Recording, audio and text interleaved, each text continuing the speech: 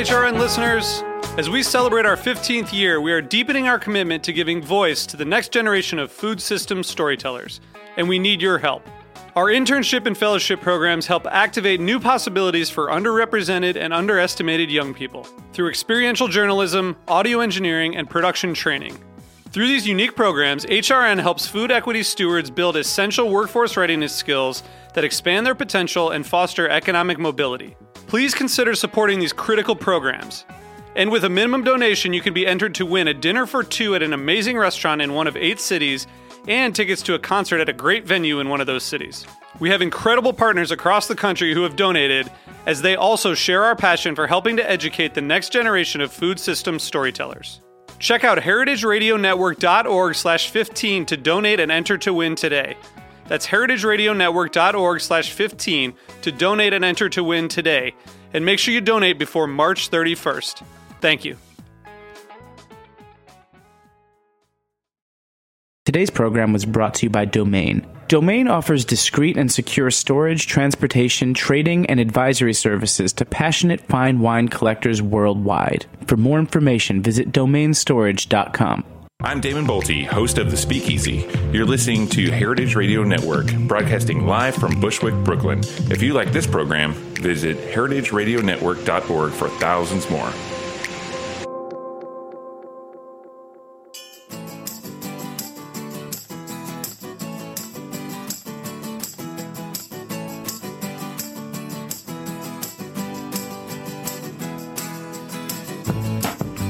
Good morning. You're listening to In the Drink on heritageradionetwork.org. This is the show that brings you some of the most interesting personalities in the field of beverage. We have winemakers, we have sommeliers, mixologists, bartenders, brewers, distillers. We have them all here. And today we have a very special show. We have a friend of mine, Oskar Bynke from Hermann J. Wiemer Winery up in the Finger Lakes. Before we get started, though, I do want to invite everyone to Alta Linea. We just opened last night for the summer. It's our outdoor restaurant up in the Highline Hotel. We'll be pouring frozen Negronis, a frozen Scropino, which is an Italian cocktail that I've worked with Kelvin Slush to create. That has Prosecco, it has vodka, it has good organic limoncello. It is very refreshing. If you are listening to this live here in New York, it's probably the last thing you want to think of today, but I promise you one day the sun will return and the frozen Scropino will be something that will be refreshing and will hit the spot for you. We also have a new time for In the Drink. We're now taping at 11 a.m. for those few of you who are diehards and listen to us live. I apologize for the late start today. It is my fault entirely, but we've moved to a later time simply so that I could eat at Roberta's for lunch more frequently. That's the only reason.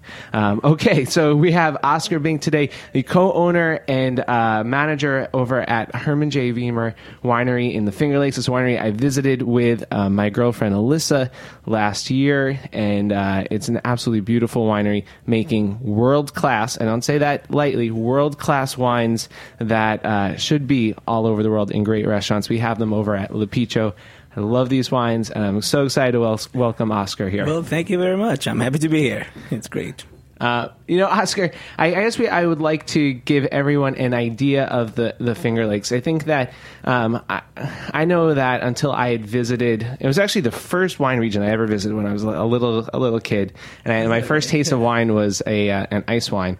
But it was really eye opening for me to get there to see the effect that the lakes have on the wineries, the incredible viticulture that you guys have, and just to understand that this really is a world-class wine growing region. I think that sometimes in New York we really look towards Europe and increasingly towards California for world-class wine, but just upstate we have some pretty amazing wine. Yeah, and I think it's becoming more and more on people's wine radar, world-class. But it's we also have to think we're a young region.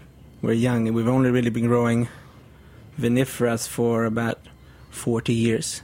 So we're still exploring and learning and figuring things out. But over the last 10 years, I think our Rieslings have really been been putting on the world stage, which is very exciting. Prior to 40 years ago, it was mostly Labrusca or hybrids between vinifera and Labrusca? That's right. It's actually a very long history of grape growing in the Finger Lakes. But yeah, just 40, 50 years ago, they started to experiment with viniferas. Right. And is it fair to say that both Herman Wiemer and Dr. Konstantin Frank were real pioneers in bringing vinifera to this area? They are the ones, yeah, that's right. They are the ones who's considered to be the pioneers for this more fine wine movement. And Dr. Frank had a background in winemaking, and Herman came from Germany. And if you look at the viticulture practices and the climates, Finger Lakes is very similar to those latitudes. So therefore, by default, you started to see Rieslings coming in, and Riesling as a vine is very cold hardy also. So it deals with our cold winters up there very well. So yeah, and I imagine also the effect that water has on growing grapes and viticulture, because in a lot of German Rieslings, like the Mosel, the Naha, you see that if you are too far away from the water, you don't have that moderating effect any longer. So probably that understanding of the effects that water has on moderating vineyards is important. Absolutely, and that is one of the main reasons, if not the reason, why we can grow grapes up in the Finger Lakes. So Finger Lakes, we'll go a little Finger Lakes 101 here. That would be great. Yeah, let's take it. If you just look at a map, we're about 4.5 hours drive northwest of New York City. I say usually it's the same time it takes to go to Long Island. The thing is, your car is moving when you go upstate. Trying to promote the region here. Maybe the same as if you're going to Montauk. Oh, that's right, That's right. But you sit in traffic when you go east, that's why. But so what happened is that you have these lakes up there, and they are called Finger Lakes because they are looking like a hand, long, narrow lakes. And the main lake, which is Seneca Lake, which is the big lake in the middle, it's almost 600 to 700 feet deep. And what happens when it's one of the deepest lakes in America? And what happens when it's so deep, it won't freeze over during the winters. So the body of water will be pretty constant in temperature, and therefore it will then heat up the areas around it, the edges on the lake, in the winter, but also cool down in the summer. So it will moderate the climate both in the summer and in the winter, and definitely also in the spring when we have potential frost damage. So when we get these nights when it's minus 10 Fahrenheit, the lake will then warm up the edges, so the air exchange from the lake will moderate. So that's actually the main reason why viniferas, the vinifera grapes, can survive up there. Mm-hmm. So you're right. If we would have grown these Rieslings in Chardonnay maybe a mile up on the hills, they will not survive the winters. Yeah, so are most of the high quality, I know all of the vineyards that I visited on my last trip were all around Seneca Lake on both sides.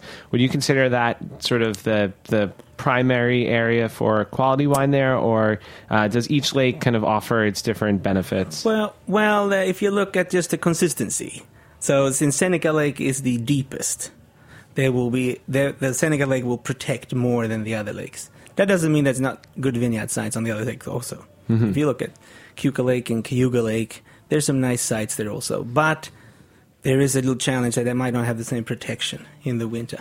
So you might have the frost that's too cold and some damage that would affect the next vintage. That's right. So you would see over time more and more of the plantings are happening around Seneca Lake. Is it accurate that these are, this is something I think I'm remembering correctly, that these lakes were created by glacial movements? Well, I think yes and no. I think there's a little misunderstanding. Okay. Because they're created, yes, but they're not carved out by the ice. If you look at how the glaciers moved north, when they melted, the rivers and such created underneath the ice and left deposits. So before they were deep valleys, and then they just created deltas, or you kind of plug the ends of the valleys, and then they filled up with water. Okay. So that's really how it is. So they are created by when the ice was receding back, when all these deposits got left. But the ice was not carving out 700 big boulders 700 feet deep. That's right. Okay. That's right. Has that affected the soil geology? Oh, absolutely. Okay. If you look at, and that's what's pretty neat about Finger Lakes today. We're still figuring out where to plant it the best, where the different varieties will suit the best, and if you go to Seneca Lake and you look over the edges of the lake, you'll see it's a mosaic of different soils. So in some places there's Riesling, some places there's Cabernet Franc, sometimes there's corn, and then some places there's pine trees, because of how these soils were kind of created when the ice melted. So you have different deposits. There's deep soils, there's very shallow soils where you have the shale bedrock is almost close to the surface. So that makes it also extremely interesting to grow different varieties, because you have different characters coming. You said, I'm not sure if this was you or your partner Fred, who said in a Huffington Post interview, I want to ask you about this because it's a little confusing to me. Said, great wine regions have established the vineyard as the number one priority, and the person producing the wine is second. Our region is unique because site selection and matching the variety to the site comes second to growing great grapes. That sounds like it's... That's that Fred? Let's blame it on Fred. That doesn't make sense. But explain... No, but I think you're saying... There must have been a misquote, because vineyards management and site selection goes hand in hand. Goes hand in hand. Yeah, okay. So that was... I think that didn't just... No, so explain it then... It was late in the interview, probably. About what soils you would plant grapes on, and then what, even if it's close enough to the lake and a good pitch, like you kind of relegate those to corn and other crops. How do you figure that out? Well, it takes so much time. And it's a long process. So when Herman started to plant in the early 70s, he started to plant many different varieties, different kinds of soils. There's shallow soils, there's deep soils, there's locations with more or less lake effect, and if you have a little lesser lake effect, you have to have cold hardy varieties, and if you have vigorous soils with a lot of lake effect, you tend to need to manage it differently, etc., etc. So there's so many variables that if you look at our winery, we have one cooler site in the south, and then a little warmer site, or a riper site, I should say. More lake effect, a little more growing degree days. It starts a little earlier. We're able to pick a little later there also. So up there, we will then have our red varieties. We will get the Riesling get into higher sugar levels. That doesn't mean that the cooler site is of lesser quality, because the cooler site sits on very shallow soils. Mm-hmm. So you have these just shale bedrock, which is the grapes we get from there tend to have a little higher acidity, they're a little tighter, and the wine then having those kinds of characters tend to be a good building block in our blends of Riesling. So it depends what you do with it, what you want to do with your sites and what you do with your wines. So, but ultimately it goes to where they survive and where they also can produce quality.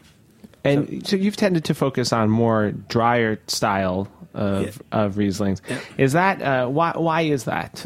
Is that something that you felt was most accurate and best represents that area, or is that because you felt like those were the wines that had historically been made at Hermann Wiemer and should continue in that tradition? Both. Okay. Both. I mean, we're interested in dry wine, and I think these drier styles of Riesling represent the region best, but we also make some off-dry wines, which is of good They're quality. Delicious, But Herman actually introduced. He says that. I mean, he tells a lot of tales. Herman, he's funny. But he actually was one of the first, or if not the first, to introduce dry on the label, and he did that now in the early '80s, which then perception of Riesling was only sweet. Right. So we have always made a point to make a dry style of Riesling. Yeah. Okay, so very important marker in the 70s for this introduction of vinifera. Have there been other important, if you were to write the timeline of the Finger Lakes, what are the other important things that kind of stick out to you that if you're telling the story of Finger Lakes wines? I mean, you have then now in the 70s and 80s where the first vinifers got planted. I also think if you look, I mean, it's not a long time ago. If you look then just 10 years ago, 20 years ago, you have this maybe new generation coming in and trying to figure things out where we're able to replant things. And now we have another session of that now where we've brought the winery or the region to another stage where there's a little more pressure on us to perform high quality. Right. And you have the wine community is keeping an eye on us. So I think it's just, I mean, we're still so early. So I don't think there's been any big milestones just yet. I think actually nowish is the next milestone from the 70s, right, where we are able to revisit and reevaluate things. In terms of world-class wine regions, most of them are more than 40 years old, right? But now there's this opportunity to share information so easily. I'm sure that you're very friendly with winemakers and growers and winery owners from all over the world, and to travel. I feel like that must speed things up in a way. Absolutely. Our curve is exponentially. You know, we are obviously traveling much more. We have access to information. We have a little bit more analytical approach to things, and we're not necessarily stuck in our ways. So you absolutely. We just last week, 2 weeks ago, our distributor, which is Skurnik here, they set up in both Champagne and Germany for our assistant winemaker to tour there, and he got exposed to all these things, and then he comes back and tells about it. And so many ideas. It's great. It's absolutely. So the information flow is really helping the development. Oh, that's great. And I want to just go back to one thing you said in the previous response about how you're seeing a lot of replanting now. Are people replanting in order to have more vine density, or is it higher quality rootstocks, or what are you seeing that's being replanted? Both. Okay. Both. Yeah. So what happens is that there's a lot of development going on. I mean, we're finally seeing that if the quality increases, we can actually. It's not so romantic, but we can get paid for it, you know, when the value of our efforts you can get paid for, and therefore the incentive to start making higher quality wines is there. So then there comes with dense planting too. We've actually, 10 years ago now, we had one site, we've gone from 12 to 1,300 plants per acre to 2,500 plants per acre, and we turned it east-west instead of north-south to take advantage of the airflow of the lake. And instead of promoting sun exposure, you're promoting a drier vineyard site with looser clusters because it's densely planted. And therefore we compensate then the lack of sun to hang time.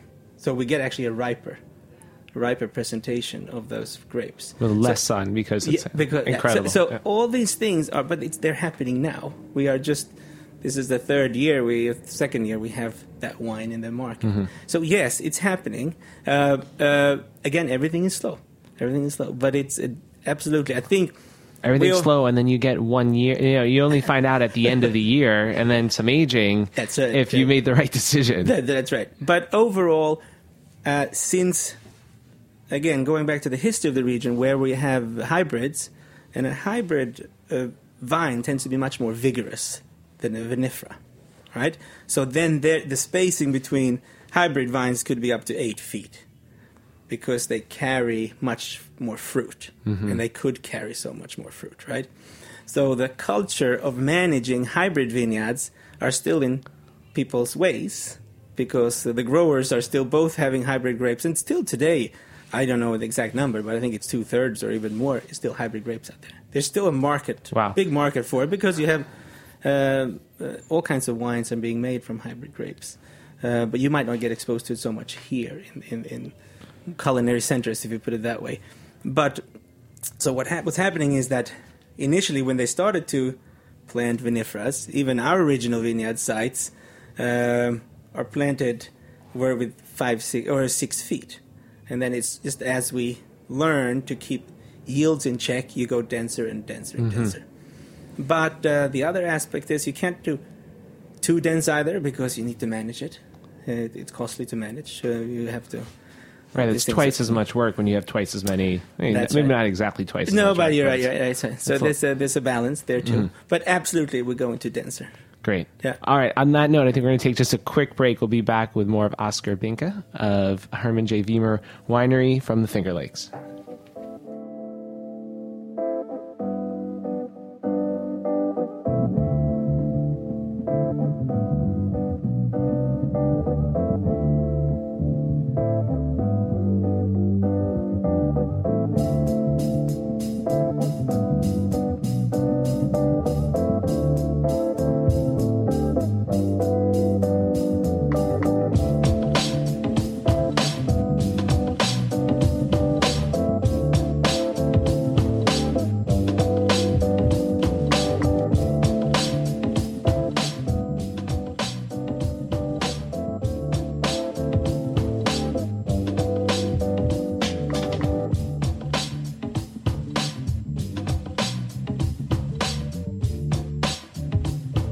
Domain offers discreet and secure storage, transportation, trading, and advisory services to passionate fine wine collectors worldwide. Since 2003, they've focused on making collecting easier and more enjoyable. With over 1.5 million bottles in storage across 5 facilities, Domain is the largest network of wine storage warehouses in the country. Warehouses are located in Chicago, St. Louis, Metro New York, Napa, and Washington, D.C., with refrigerated shipment hubs in dozens of cities. Their service also extends to the home collector. In the last decade, the team has organized and inventoried more than 1.7 million bottles in home cellars across the globe. Recently, Domain has launched a marketplace where clients can buy and sell wine. Trading in the network ensures that wines are stored at Domain facilities and commissions are the lowest in the industry. Go to domainstorage.com to complete an online questionnaire, and someone will get back to you within 1 business day.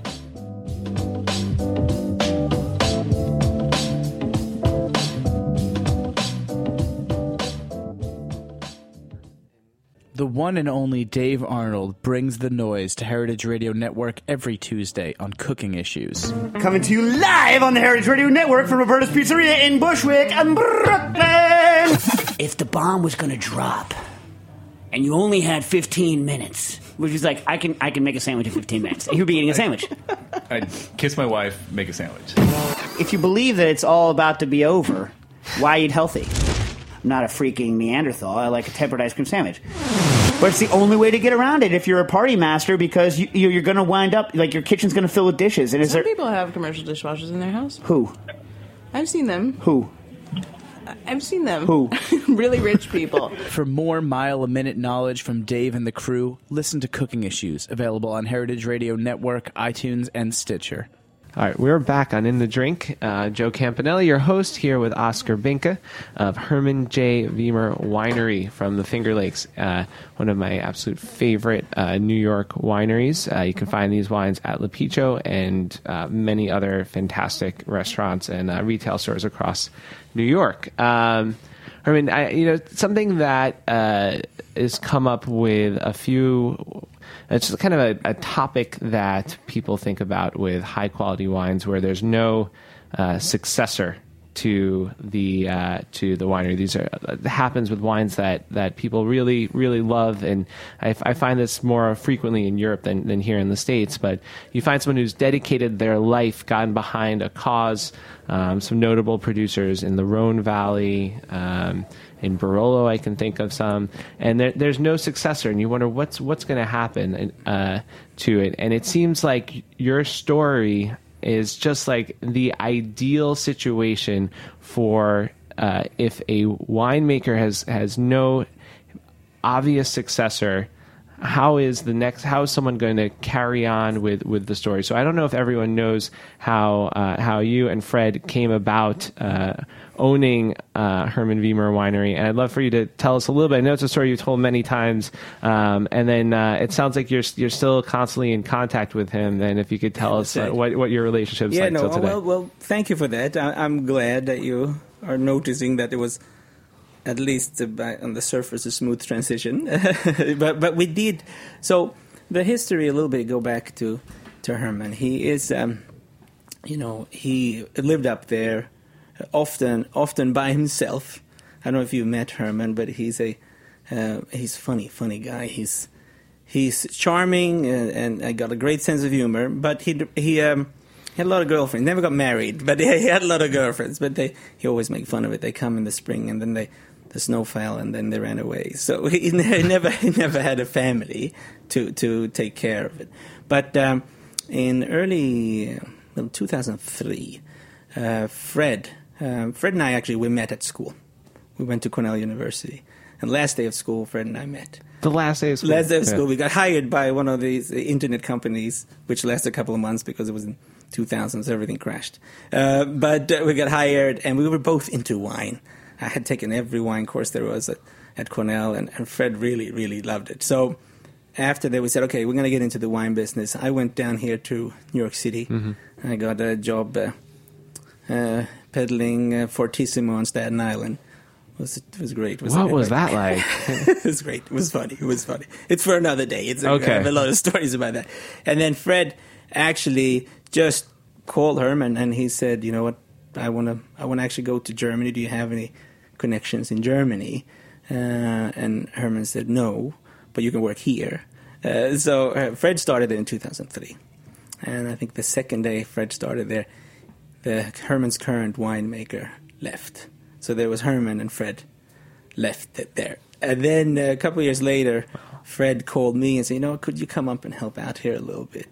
And Fred and I have always drank Herman wines during college up there because Cornell University is in the Finger Lakes. So we knew 45 minutes from That's right. Yeah. So we knew the winery well. And then I came up, I did an internship, we worked in the cellar and worked in the nursery a lot. And Fred and I got closer and closer together, and Herman also, and then I went back to the city. My wife was still here there in New York City. So, and then time went on, and Herman wanted to figure out how to retire, and he had a lot of faith in Fred because Fred had then made wine for almost 5 years there. Had worked with him for 5 years side by side. Yeah, exactly. So we sat down and during almost years talk, we arranged so I could move up, Fred take in charge of the winemaking, and then Herman would work as a mentor next to us. And Herman had a lot of, what happened is that Herman had a lot of ideas, being like he was at it all the time, and he had a lot of ideas. Fred had worked with him with those ideas, but he also got a little older, Herman, so he never really initiated them. So it was a good transition where we were two young guys that could just go ahead and go at it, if it was replantings or viticulture practices, etc., etc. So we took over, and we were extremely nervous, in 06, 07, when the whole winery is the name of the winery. Everyone talks about Herman, and then two younger guys are going to run this. So there was a lot of pressure. But again, Fred, who's the current winemaker, he's enormous. I mean, he has both talent and work ethics like no one else. Oh, and smart. Yeah, that's right. Wow. So, and then Herman initially was nervous also, because this is his name, and we're trying to make a smooth transition here. But after many years, after a couple of years, the quality actually, even he admits now, the quality has increased. So he's fine. So now he's very confident in what we're doing, and now he sees that we're spearheading a lot of the good initiatives for the region. And but so he's he remains a good friend. He's not really practically involved anymore, more emotionally. Sometimes when we do events in the city, or if we go to a nice restaurant, he'll come along.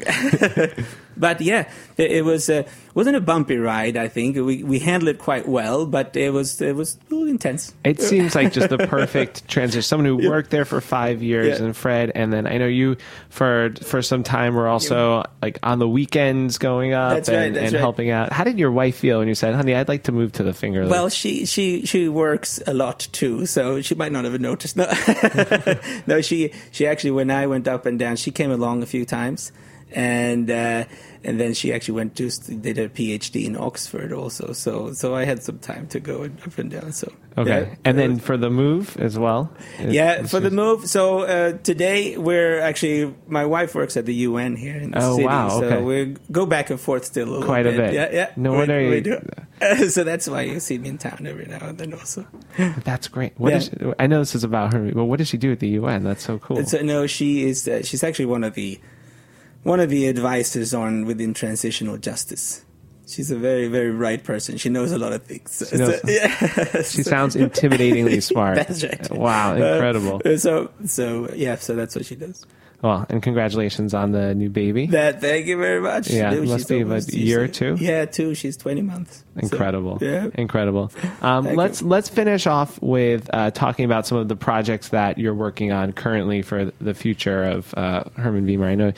I feel like every time I talk to you, you have something really cool going on to improve quality, to work on a new wine, plant a little bit more. What's going on right now?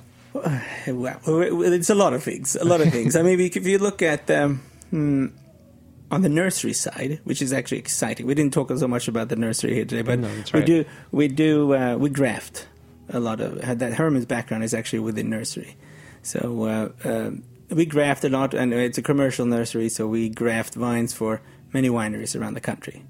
So we're spearheading some projects there that we work with Cornell also to get in new material, the new vines that has not been here before. We're testing, that maybe come from Neustadt or Geisenheim, that sits in quarantine, and then in order to get the right material, budwood and things like that. So that's it's a long-term project, but that's happening there. On the vineyard sites, we are moving along as much as we can towards, very resourceful and sustainable and organic practices. We have a little lot that we run biodynamically. Since 10 years back, we've completely eliminated the herbicides. So we work with cover crop. We are now, this year, Fred's mother is making insectary to promote insects and beneficials to the vineyards. So there's a lot of those things that's going on. In the winery, what I would say the biggest focus is really to capture nuances in the vineyards. So we've gone from harvesting big lots to smaller lots, and then try to keep track on them, and then to capture where the qualities are in the vineyards. And that has changed a lot. Changed the way we make wine. Will you be bottling those lots individually? Or? We are doing that, some of them. Some of them, HJW and Magdalena, are those lots. But even within, if we have a Riesling bottle, like a regular dry Riesling, that is coming from maybe 50 different pickings, from 20 different tanks. So we just start separating qualities. Which then is rather eye-opening on where things comes from and how then the grapes reflects from the soil. That's something that we're always continuing working on. We're also working on the yeast strains. So we've just gone spontaneous yeast since 2006 also. And Cornell is doing some research and wondering what kind of strains are there. And there seem to be 13 to 14 different specific strains that are naturally occurring there. So in your winery specifically, or across the Finger Lakes? No, in the winery, in the vineyard. So there's all these things going on, but we'll see. Hopefully, it's good results. It's interesting, and it's a great place to visit. I really encourage everyone to go and drive the 4 or 5 hours up to the Finger. Right, it's a beautiful drive. You're not on the Long Island Expressway. That's right. Yeah. That's right. It's gorgeous up there, and it's not only wineries today. You know, you have breweries. There's ciders. Great distiller up there. Distillery, of course. Finger Lakes Distilling is great, and also what's happening in the infrastructure around the tourist industry is coming along. So hotels, restaurants. You know, in Geneva, which is a town up north in Seneca Lake, they just announced the other day that they're going to shut down their main street on Saturdays, and there's going to be kind of street parties and stuff like that. So everyone's cool. It's so much exciting things happening. It's great. We're so excited about it. All right, Oskar, thank you so much. Well, thank you very much. Thanks for having me. I really appreciate it. And that was Oskar Bynke of Herman Wiemer Winery up in the Finger Lakes. Outstanding wines. I just love them so much. All right, thanks to all of you guys for listening. I also want to thank Jack Inslee, Aaron Fairbanks, and David Tadashore from Heritage Radio Network. You guys are awesome. And the rest of the team at HRN, thanks for everything you guys do. And thanks to all the listeners for listening. This has been In the Drink on heritageradionetwork.org.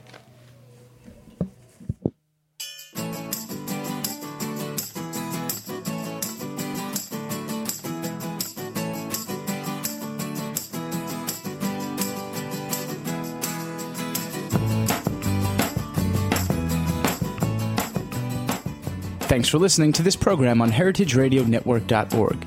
You can find all of our archived programs on our website or as podcasts in the iTunes Store by searching Heritage Radio Network. You can like us on Facebook and follow us on Twitter at heritage_radio. You can email us questions at any time at info@heritageradionetwork.org. Heritage Radio Network is a non-profit organization. To donate and become a member, visit our website today. Thanks for listening.